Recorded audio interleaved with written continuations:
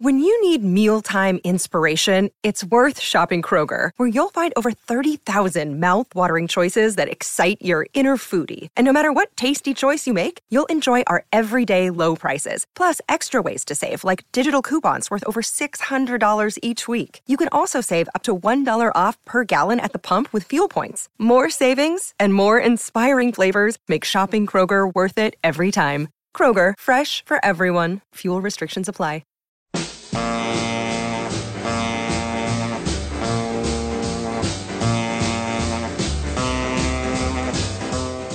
Welcome to Techno Roll, a special Let It Roll maxi series on the history of DJs, disco, and electronic dance music, hosted by Nate Wilcox and Ryan Harkness.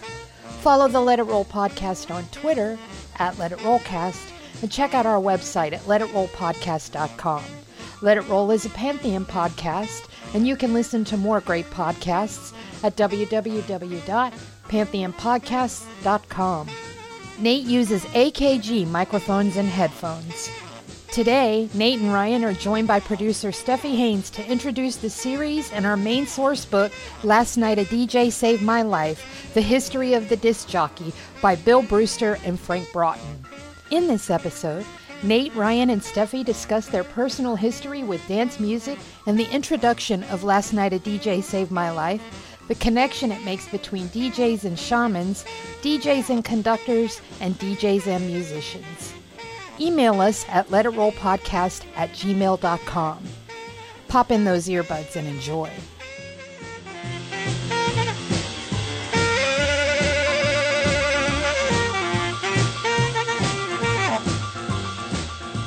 It's time to let it roll. And we're kicking off. I'm your host, Nate Wilcox, and we're kicking off a special series today. We're going to be focused for like 20 episodes on Last Night a DJ Saved My Life, the history of the disc jockey, which is this epic tome by Bill Brewster and Frank Broughton, two UK DJs and music writers that really rewrote how music history has been written. It was one of the key books that ended rockism as the dominant strain in music history and criticism. And it is what it says it is. It's a brilliant history of the DJ. And I'm going to be joined by my co-host, Ryan Harkness, as well as a special sometimes co-host, Steffi Haynes, who's my producer and is going to be talking on the show because she danced to a lot of this stuff back when I was your classic punk rock, hip hop listening white boy who went to the clubs to try to score drugs and meet girls. But that was, I didn't really realize it was music at the time. So all this stuff has been massively educational for me. So welcome, guys. Hi. Thanks for having us. Yeah, for sure.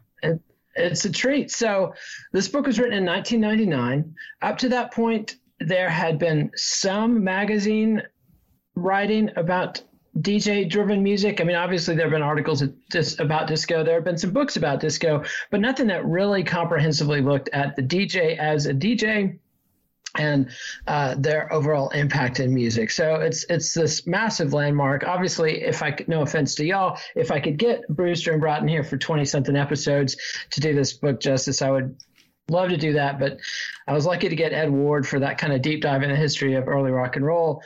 And so I'm going to try to get Brewster and Broughton on here, but that's pretty much it. I've kind of outlined my history with this stuff. I mean, I was lucky in time in that I was a late teenager, early 20s in the late 80s, early 90s. So even without trying, I came across early house and techno in Dallas, a lot of trash disco, what we called trash disco at the time, but now I recognize was probably high energy or garage music as it's known now.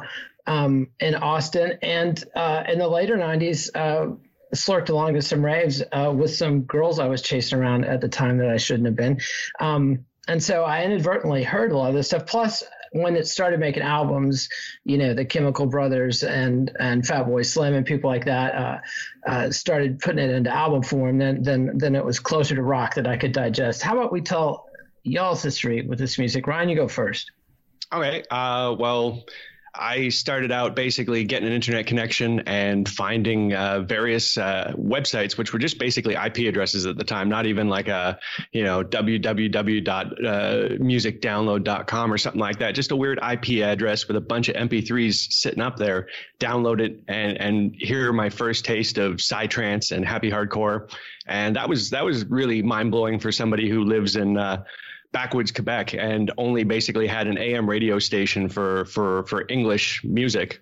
So it completely blew my mind. Got into the rave scene in 1996, started throwing raves in 1999, DJing up until still up till now, although I have gone from being an underground rave DJ to now being a basically top 40s DJ at a gay bar, back when gay bars and bars in general were allowed to be open before COVID shut everything down. And that's basically it. I've had about 10 years of throwing underground raves behind me. That was in bowling alleys and warehouses and a whole bunch of places that just the cops would shut down. Just looking at it on its face, completely illegal venues to hold these parties. We would just go in there and do it. And I felt like it was the golden age of rave that I got to enjoy. Everything now is a little bit commercial for me, and I'm sure that cynicism might come through in this series a little bit. So I apologize to all the new heads and stuff like that. But that's kind of my era and my expertise, which is really about, I'd say, like 20% of this book. Last Night a DJ Saved My Life is really, really complete. It goes across so many different genres, and even starts out just hitting like the radio jockeys from like the 1920s onwards, when radio was just really picking up. So it's very complete, and I've been doing a lot of research to try and get myself prepared for some of these lesser known areas of mine. But that's my background and basically where I'm going to be taking things from.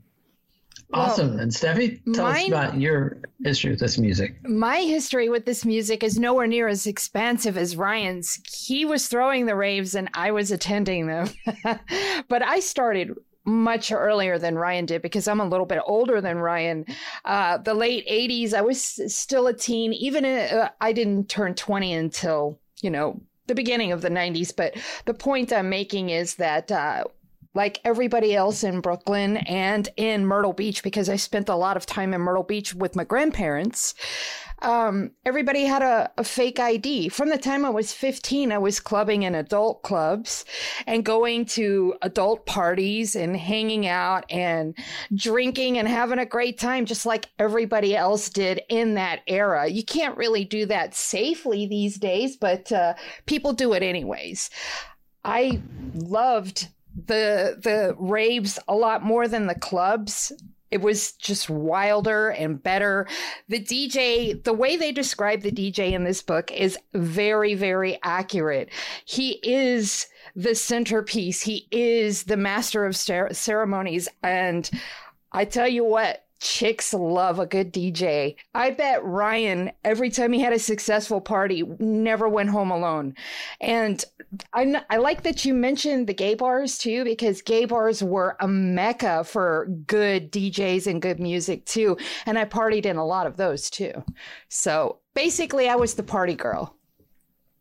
Cool. An essential role. So let's dive into the book. So in this episode, we're going to talk about the introduction, which most books you wouldn't devote a whole chapter to the introduction, but I think it's important with this one because they're making a pretty big argument. And I'd say they've won the day, at least as far as, 20 years later, most people agree that they were right, that this is a music that should have been documented. This is a music that should have been studied, that DJs were worthy of respect as creators, as performers, as artists in a way that they had not been up to the point. I mean, not that these were the first people to acknowledge DJs, but when you put something into a big fat fucking tome, it adds a little heft and respect to it with people like me who learned primarily through reading.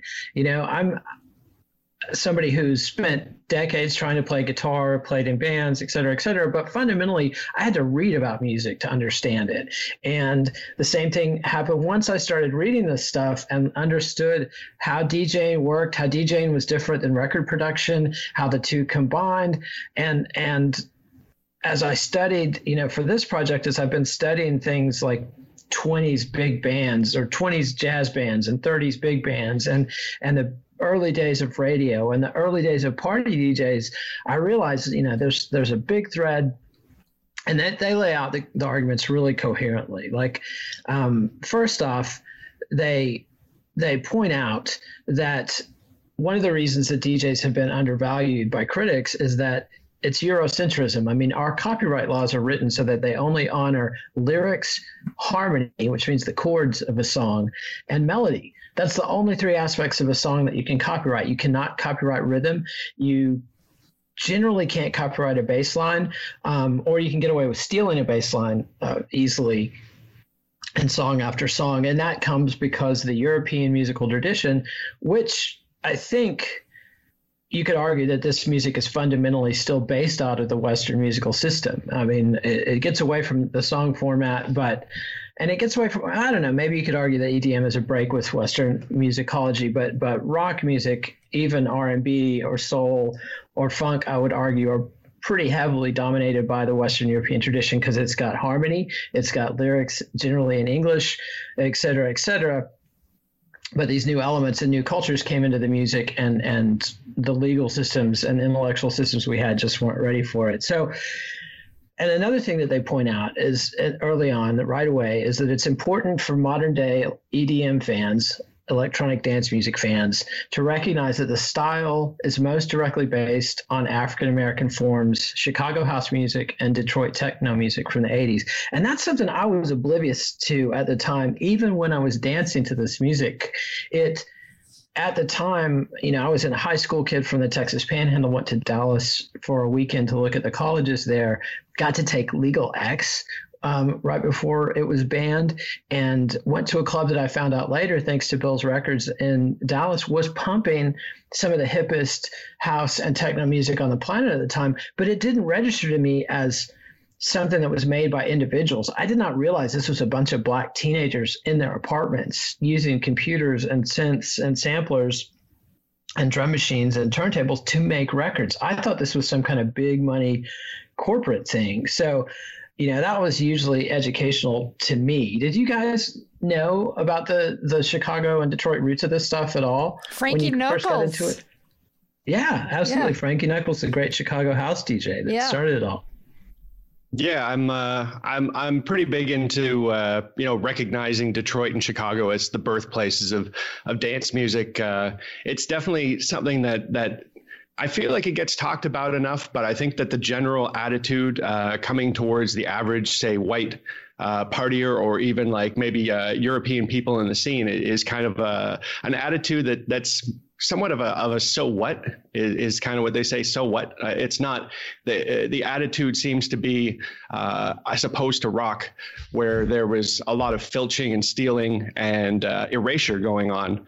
I think that electronic music, there's an idea and there's definitely a debate to be had about whether or not this is just like an idea that's being perpetuated that isn't actually true, that black and white people were able to work together to evolve the sound together. And it wasn't so much of a situation in rock where you had rock bands stealing black style and basically pushing, while at the same time denying access to the market to those same artists.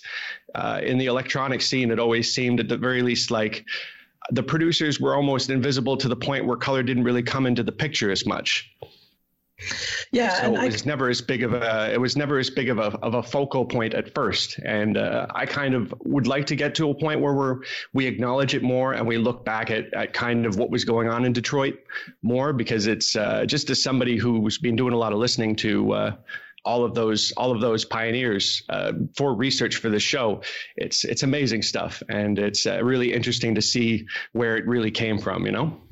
Yeah, absolutely, and I would want to point out that, as we've talked endlessly in the show, there's more nuance to the whole white rock musicians stole black music thing. I mean, people like Pat Boone definitely were appropriating and erasing, but people like Elvis or the Rolling Stones were frequently supporting black musicians, literally financially, or, advocating for them the way the Rolling Stones. I mean, the Rolling Stones got Howlin' Wolf on Shindig on ABC, but that's kind of a side point. I just wanted to clarify that. And so let's start with our first song sample. And this is Phyllis Dillon, Picture on the Wall from Jamaica, 1973.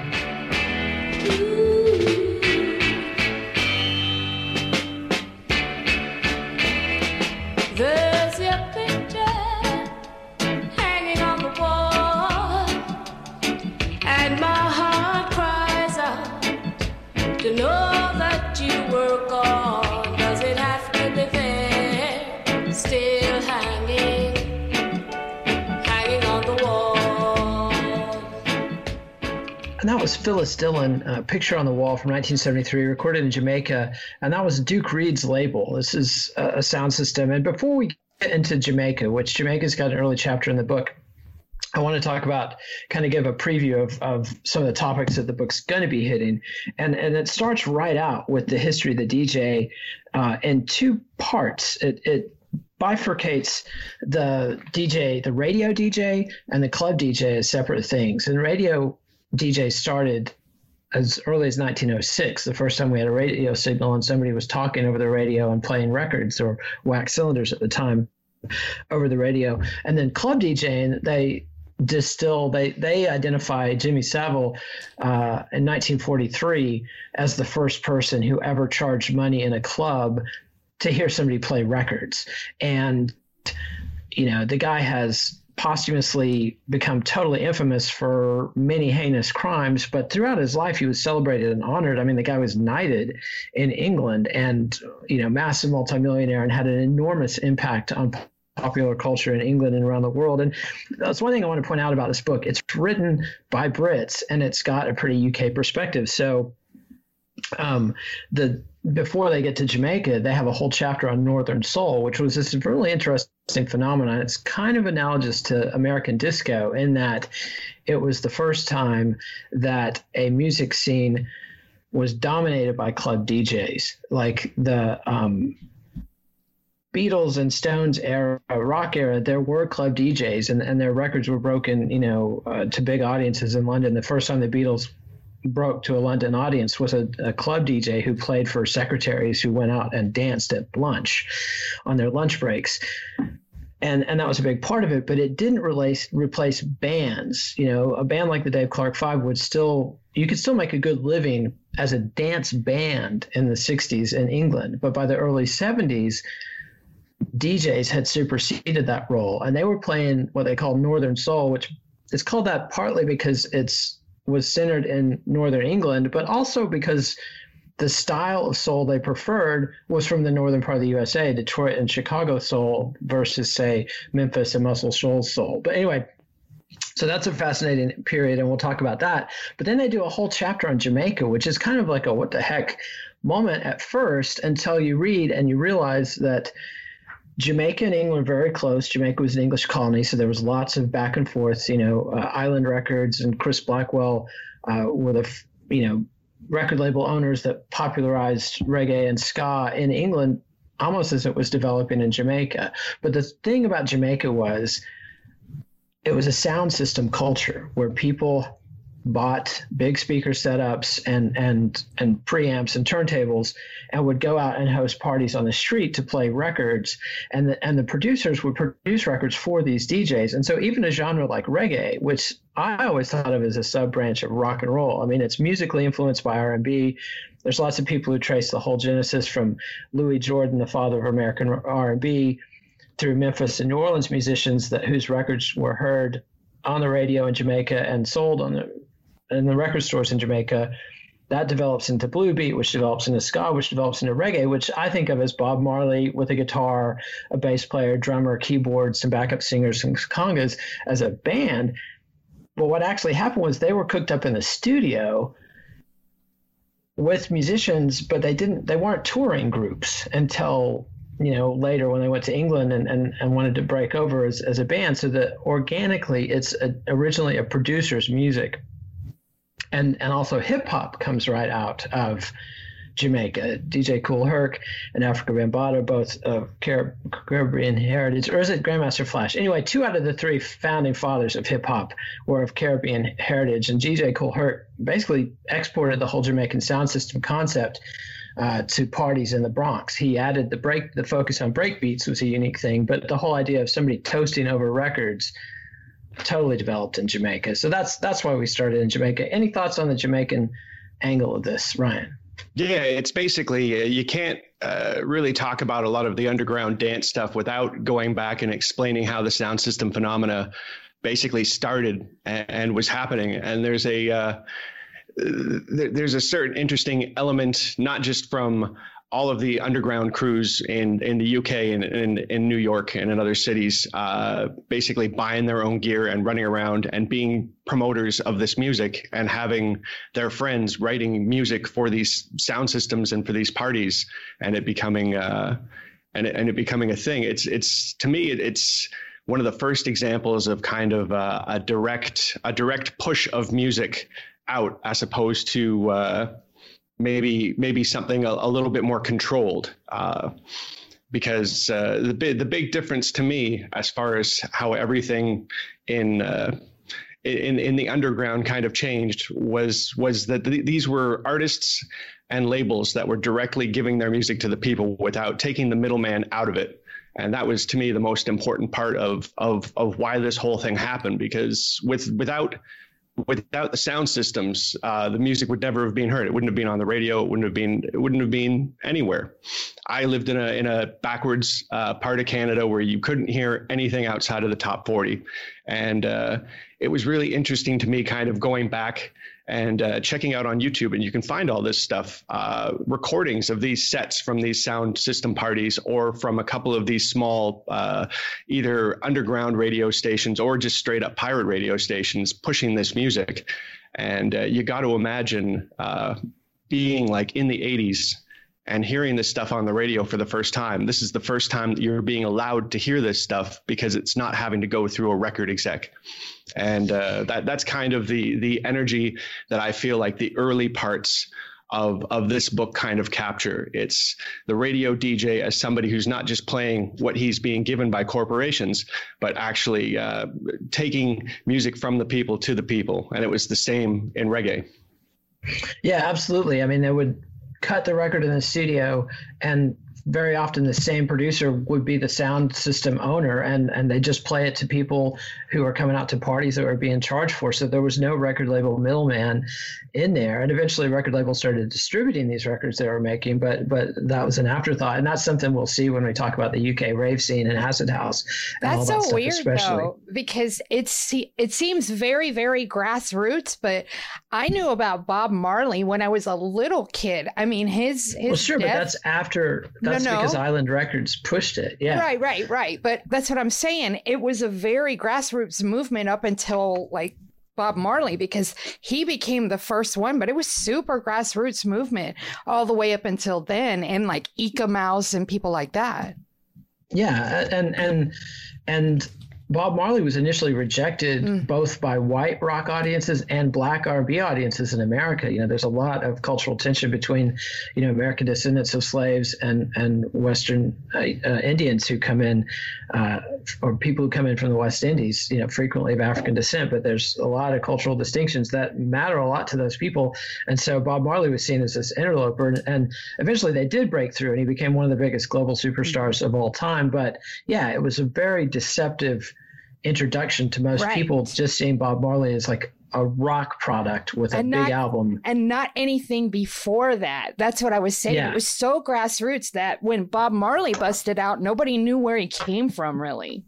Not in the States. In England, there was much more of a history, and even like there had been a couple of fluke hits in the U.S. before Bob Marley. Desmond Decker and Lollipop had broken through, and Desmond Decker with Israelites and stuff. But yeah, Bob Marley was kind of sui generis. And it really took DJ Kool Herc taking that format, changing the music, building the music around American funk drum breaks for it to really get a hold in the American underground, which then took, hip hop, as we talked about in other segments of this series, takes almost a decade to get onto records.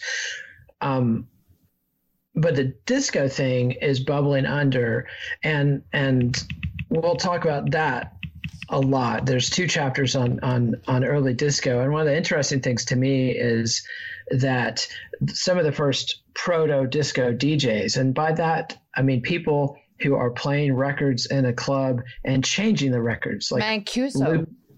Yeah, David Mancuso is a big one. But even before him, there was a period where the hippest DJs on earth in New York City were playing Iron Butterfly and Led Zeppelin. I would kill to hear a recording of sets like that, where they're taking, something like In-A-Gadda-Da-Vida and having it on 2 turntables and making it even longer than it already is, or, Whole Lot of Love and just blasting that guitar riff and looping it by playing 2 turntables. And Grandmaster Flash hadn't come around yet, so they weren't doing it that way, but they could fade records back and forth and they could extend dance breaks. But I want to talk a little bit more about some of the big statements they make about the nature of the DJ. But first, let's hear our next song. And this is Donna Summer's I Feel Love, produced by Giorgio Moroder.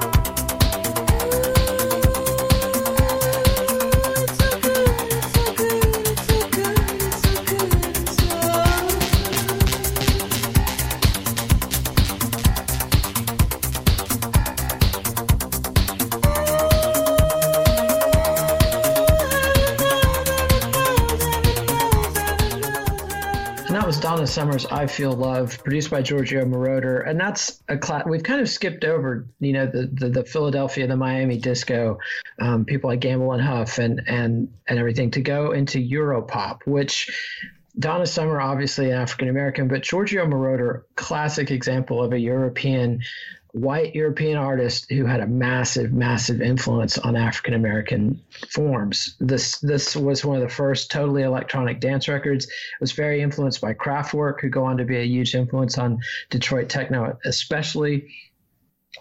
So again, that's another difference between this and rock and roll. Well, rock and roll was very much derived from white people who'd been listening to black R&B. R&B obviously had been influenced by white forms of pop song, etc. But it had this long life as a purely black form in the underground.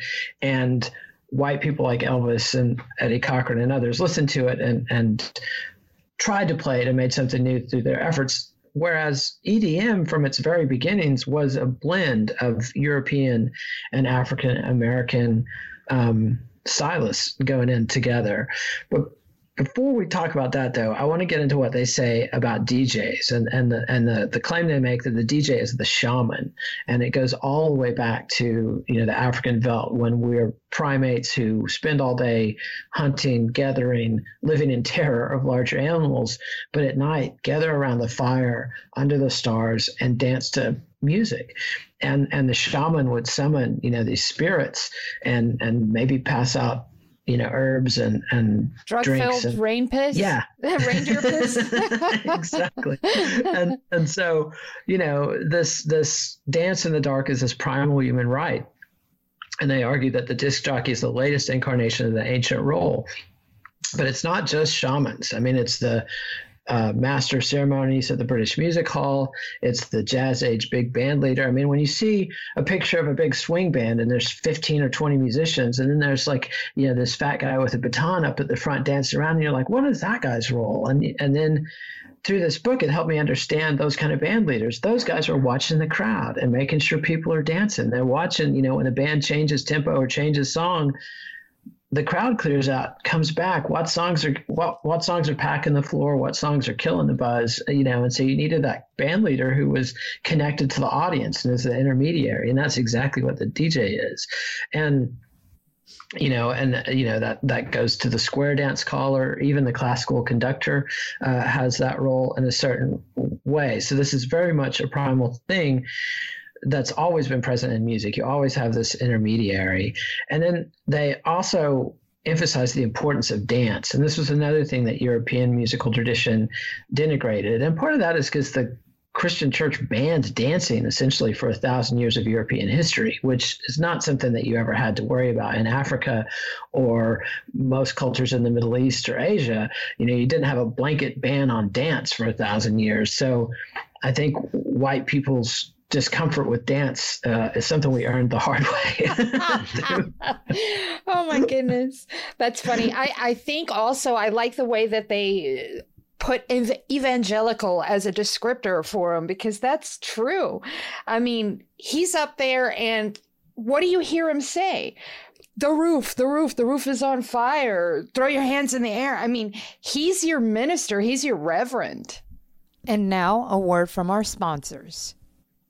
Yeah, I find the book is it's a really good kind of summary of the thesis that they push a lot, and I find that the book is kind of at its cheesiest when the authors are really pushing that shaman controlling the dance floor and we are all one angle. But it's important to remember again, this was first published in 1999. At the time, there were still legitimate arguments and discussion going on about whether or not to consider the DJ a legitimate artist, and whether or not electronic music was just going to continue to be a fad or had anything of real value to add to music discussion. This was kind of where we were at that time, where legitimacy was being fought for tooth and nail, and these guys kind of had to lay it out in that way. And it feels a bit dated to me now, obviously, but it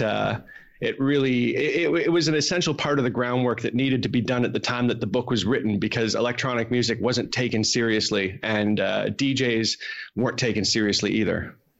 Yeah, absolutely. And one of the things that they explain that I think had a lot of value for slow people like myself is that there was a massive shift in music history in the disco era when it became more economical. Not just more economical to play records through a sound system versus hiring a band, but it was a better experience. Somebody like David Mancuso in his loft with a killer sound system for the time, and I'd argue that those early 70s analog sound systems might have been the best ever produced by human beings. I don't know that our digital sound systems are really that big of an improvement over a really killer 70s analog tube amp driven speaker system.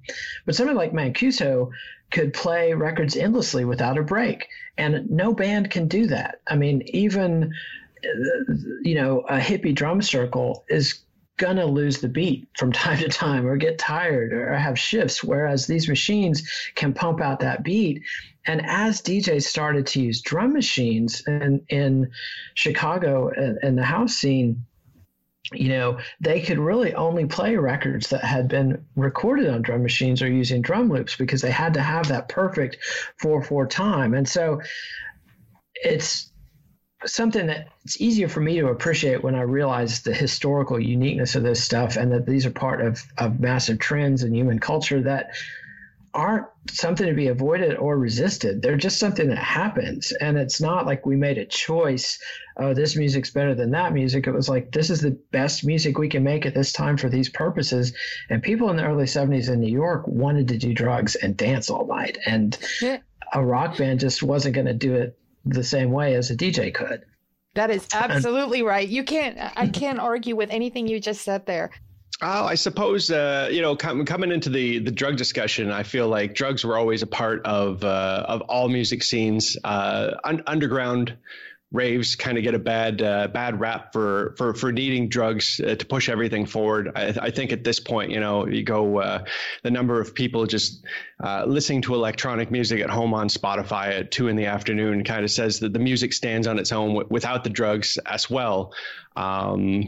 But you can't argue that through the 70s, it was a wild beat that hadn't been experienced before, and the ability to go as long as you wanted certainly led to a different kind of experience than maybe you saw in the rock scene, where it was sex, drugs, and rock and roll. I feel like the electronic music, they were less individual things, and they were more a combination, an entire melange of those three together that created the entire experience for probably the first 2 decades of it.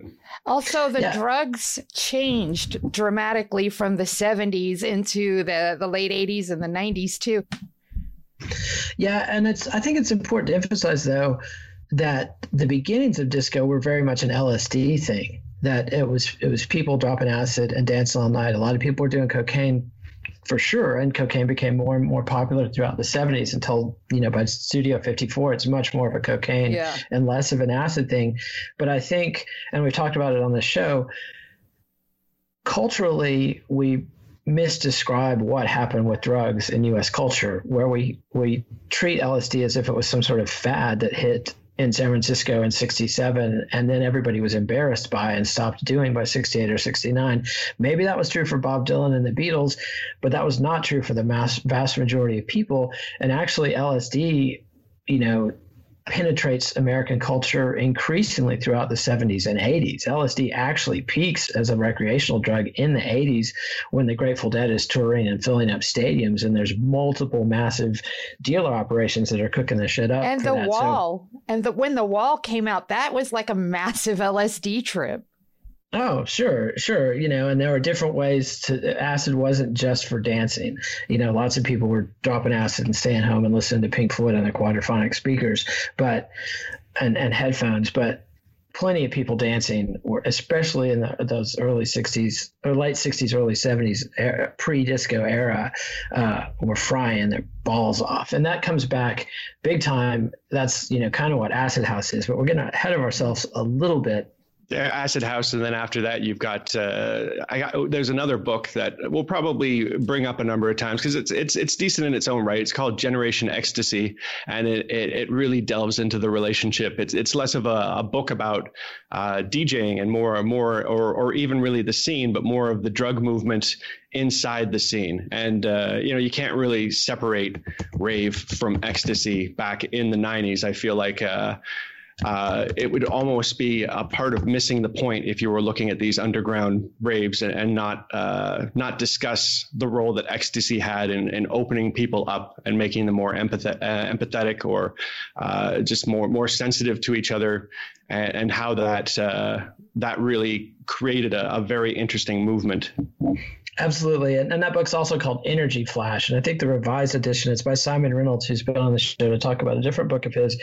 But that book, I would very much love to do this book and then do that book and then do Michelangelo Matos's The Underground is Massive, and as a kind of trilogy history of EDM, because I think this genre is absolutely massively important to the 21st century.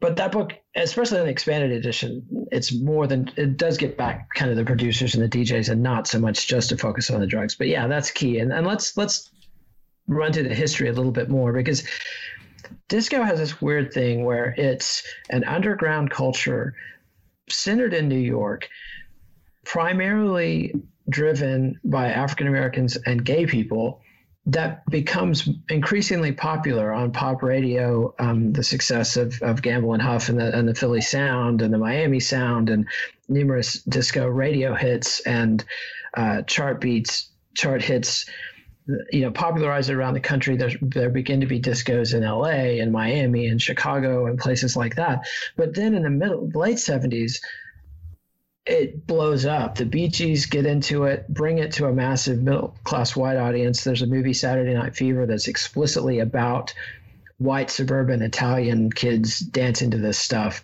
It turns out that was totally fictionalized by Nick Cohn, an English guy who was basing it on his experience of mods and rockers in the 60s, and totally fantabulated the whole thing. But it's brilliant art. It's a classic case of, when the legend becomes fact, print the legend or whatever. That shit blew up, and everybody's doing disco songs. The Rolling Stones, Kiss has a disco hit. There's things like Disco Duck, Kenny Rogers and Dolly Parton, and Lionel Richie goes from being a hard funk guy in the Commodores to putting out disco-esque pablum. And then there's this massive backlash. And I think, and there's the infamous Disco Sucks riot in Chicago, ironically at a Chicago White Sox Detroit Tigers game. So the two cities that are going to birth the rebirth of dance music are the people that tore it down. And so they have this ugly riot where, there's a white rock DJ who's pissed because he has to play disco, or he's been fired by his radio station because they want to play disco instead of rock. And there was this backlash, and currently it's seen as primarily homophobic and primarily racist, and those are absolutely big factors in there. But as somebody who lived through that era, even though I was only 10, in a lot of ways, disco did suck by 1979. I mean, this was not the cutting edge stuff. This was just crap that your grandma was dancing to, and you could not get away from the shit. So the commodification of disco and the K-Tel compilation, that all that kind of stuff. It was the first time that I think capitalism kind of tried to take underground dance music and turn it into something that they could profit off of, and it worked. It worked for a while when it kind of stayed close to the roots that they were stealing from, but it got pretty soulless pretty quickly. And like cheap Coke, it just didn't last. The K-Tel era was ruinous because they would take a slow song and mix it in with a whole bunch of disco songs. And you're right, it was stuff that your grandma was listening to. I think K-Tel ruined everything. Yeah, pretty much. And so there's this big backlash, and suddenly disco is dead. You know, a band like Chic that's kicking out monster hits like Good Times, you know, and producing for Sister Sledge, and Queen is rewriting their songs for massive hits, suddenly cannot sell records to save their lives. And, you know, Nile Rodgers has to go and become a producer and operate behind the scenes. The same thing happens for Barry Gibb of the Bee Gees, who goes and produces a whole new level of I'm not going to denigrate it too much, because I've come to respect what he did with Barbra Streisand and Kenny Rogers and Dolly Parton a lot more than I used to when I was younger. And that becomes a whole new genre of post-rock pop. That's where you get your Celine Dion's and your Whitney Houston's and all these things, which are, and Beyonce and beyond, you know, that it's another totally valid strain of music. But back to our plot, the torch is kind of put out, at least publicly. And one of the key DJs from New York moves to Chicago, goes back to his home. No, I don't think Frankie Knuckles was a Chicago native, but goes to Chicago and starts playing in underground gay clubs. And let's hear, this is actually a Detroit techno track. This is Rhythm is Rhythm. It Is What It Is, the Majestic Mix by Derek May, who's one of the Belleville Three, the founding fathers of Detroit techno. So this is Rhythm is Rhythm.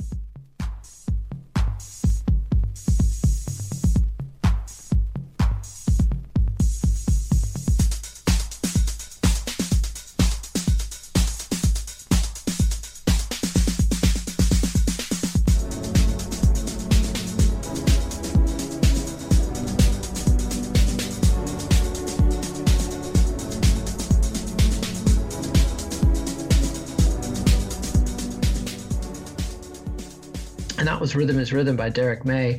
And so what you have is an underground scene in warehouses in Chicago, and it becomes known as house music, although originally it's basically just disco. You can hear old Frankie Knuckles stuff from the early 80s, and it's really just continuing what was going on in New York in the 70s with a lot of Euro disco, because that was the records that were being made. Disco didn't die in Europe, and so they were bringing stuff over. But he starts experimenting with drum machines. Kids in Chicago start making cheap records at home. There's a totally legendary sleazy record company called Trax Records that starts putting out these things and selling them. And meanwhile, in Detroit, there's a parallel scene that's kind of in an upper middle class African-American community, kind of what you would call bougie people who start creating these records, early adopters of synthesizers and techno. They're very influenced by the synth pop that's coming out of England, as well as Kraftwerk and Giorgio Moroder. So it's just a classic case of cultural transmission and of people passing the torch and keeping these things alive. And another thing that's got to be mentioned is the AIDS epidemic. So you go from a period when people believed that there was no disease you could get from having sex with random people in massive numbers that you couldn't fix with a shot of penicillin. And people were on the birth control pill. So problem solved. Let's be as promiscuous as you want. And then this virus comes along, HIV, that just feasts on that community. And it's this horrible tragedy. And I can remember, you know, I know people, mostly I know older people who can tell me about the friends they lost in that era, but it's this just a plague, and people are dying. And so if you're a black gay person in Chicago in the 80s, loves hot hip music, you're dancing out that sexual frustration much more so than you're actually fucking it out. Like on the Studio 54 grounds, people are fucking in the club. That's not so much happening in the Chicago house scene because that becomes a death sentence. And like you say, ecstasy starts entering the scene. It's a MDMA. It's a variant somewhat related to LSD. It's in the hallucinogenic family, but it's got very different effects and makes people want to hug and group hug and share this. It's named ecstasy for a reason. I mean, when it's good, it can really spread joy over a whole area. So, that's this fascinating period, and that music starts to get distributed to places like Dallas and Los Angeles, and even comes back to New York, which has historically been resistant. And for a long time, Chicago was a house music city, and it was house and techno. Like Detroit was so close to Chicago that the two scenes are cross-pollinated almost from the beginning.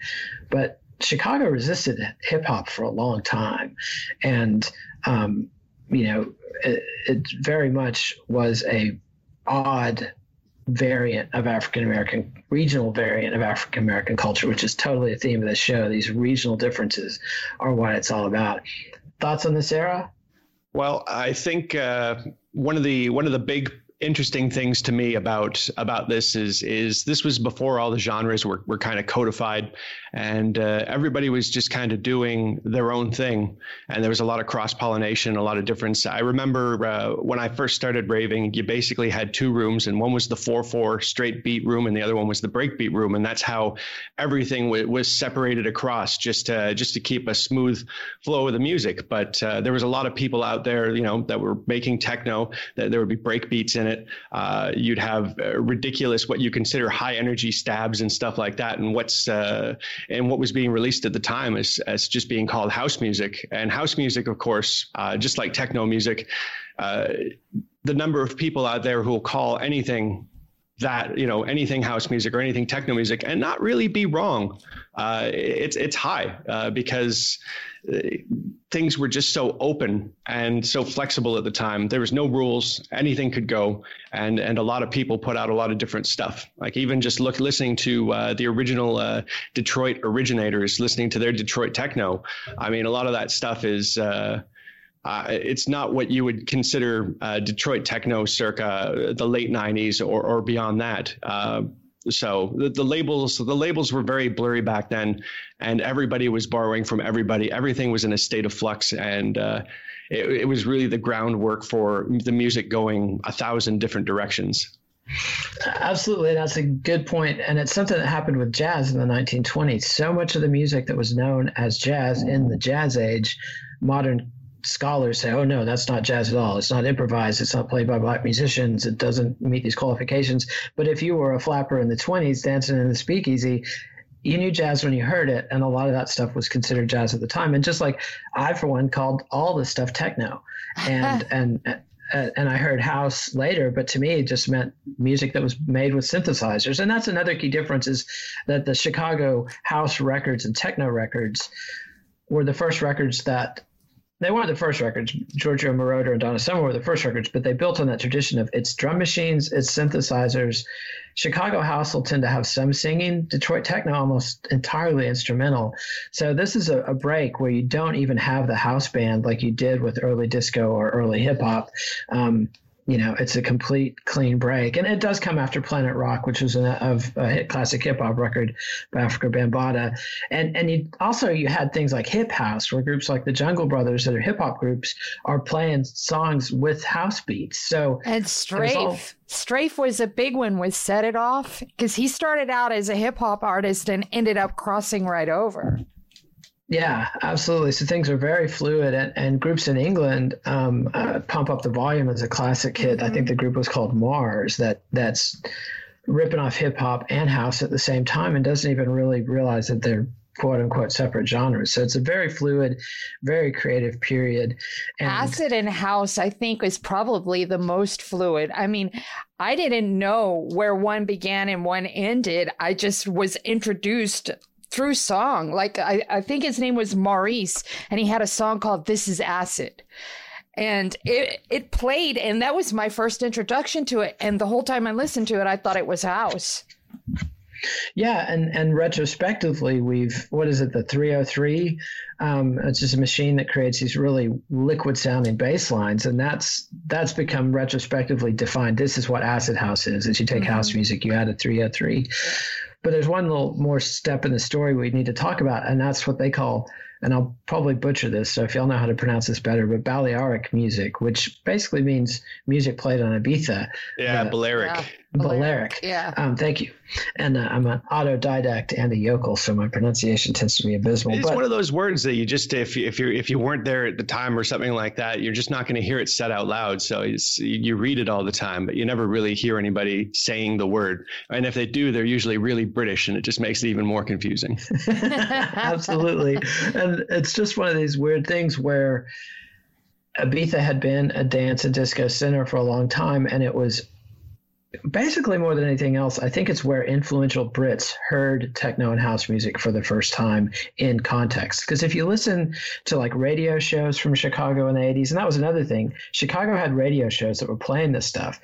And if you listen to recordings of Frankie Knuckles sets, you know, the key DJ of the era, or some of the recordings off the radio at the time, there'll be Stevie Wonder songs thrown in. I mean, there's a lot of old disco thrown in, and it's not just techno record after techno record after house record after house record. It's a blend of things, and it very much comes alive when you hear those old disco sets. And so it's not a music that really lives as a 3-minute single. It's music that lives as a 3-hour dance set or a 4-hour radio show. And so Ibiza was kind of the first place that this crew of what were to become British DJs hear this stuff and are dropping ecstasy and dropping acid and experience what becomes rave culture. And they bring it back to London. Somebody gets a hold of a 303. You know, at first when they're doing it in London and Manchester,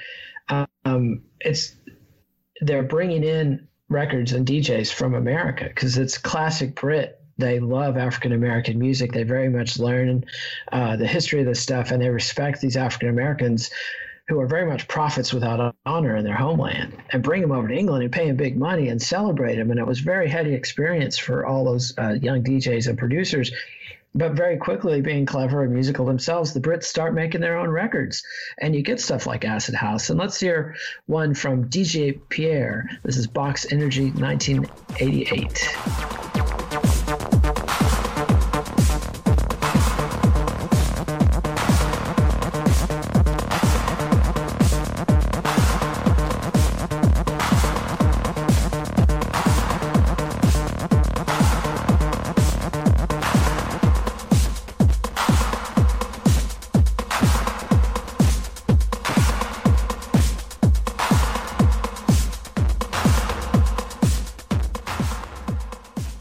And that was DJ Pierre's Box Energy from 1988. Ryan, you picked that one. Tell us about it. Why is it important?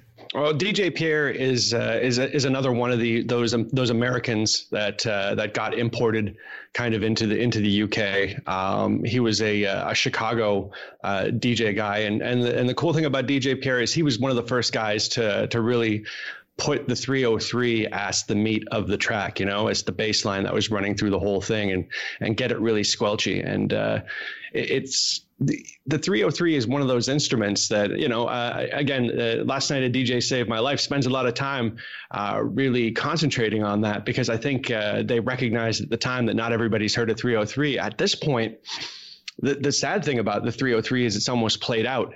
You have to have somebody doing something really interesting with it, or you have to have the respect of listening to something older and enjoying it as something retro for the 303 to be still exciting in my book. But at the time, there was nothing like it. You went from people who you know, you had synthesizers that were more interested in emulating a real piano sound than it was, or maybe like an enhanced piano sound, than it was creating something really creative and out there.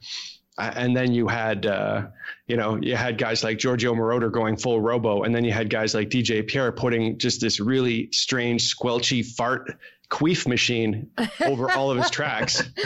And it's just wild. Yeah.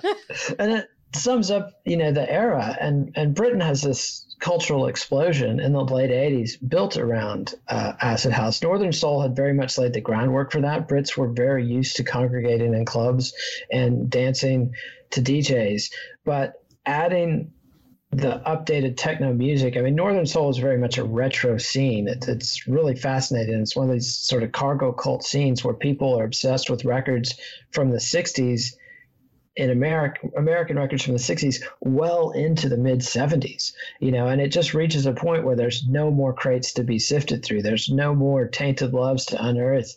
And it kind of plays itself out. There's a whole funk jazz period that kind of carries the dance scene torch through the punk era and the beginnings of the Thatcher era. British synth pop comes in and is very much dance music. Some people tell you that New Order or whatever is not dance music, and I'll tell you, bullshit. People dance to that shit in massive numbers. Have they never seen the opening scene of Blade when they're all dancing to Confusion? That's a massive scene. That's one of the most memorable scenes in any movie. Absolutely. And the key 303 track. Yes. I mean, look at like Basic Instinct. Latour made it big because of that movie, because of the dance sequence where Sharon Stone and the chick that she's also dabbling with are having this really steamy dance scene while Latour is playing Blue in the background. I mean, lots of the crossover into mainstream happened around that time. Yeah, absolutely. And so, and we'll talk about all this stuff in future episodes, exactly what happened in England in the late 80s, or at least as well as we can understand it, not having been there, although I was at least around at the time as we used Steph. Ryan comes along a little later. But next time we're going to be back, and we're going to go way back. We're going to be talking about the early days of the radio DJ and the early days of the club DJ. I think we're going to combine two chapters and see if we can cover that stuff. So we're going to be talking a lot about England, a lot about old-timey music, jazz, big band, swing, and early rhythm and blues. So it should be fun. Ryan and Steph, it's been a hoot. Nate Wilcox for Let It Roll. Thank y'all very much.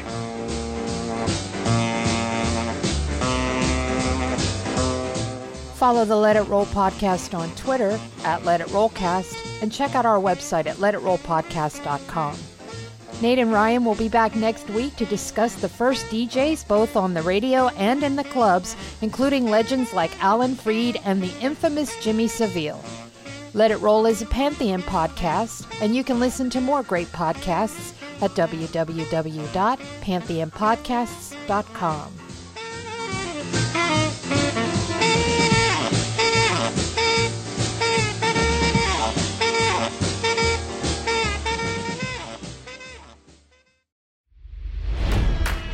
It's NFL draft season, and that means it's time to start thinking about fantasy football.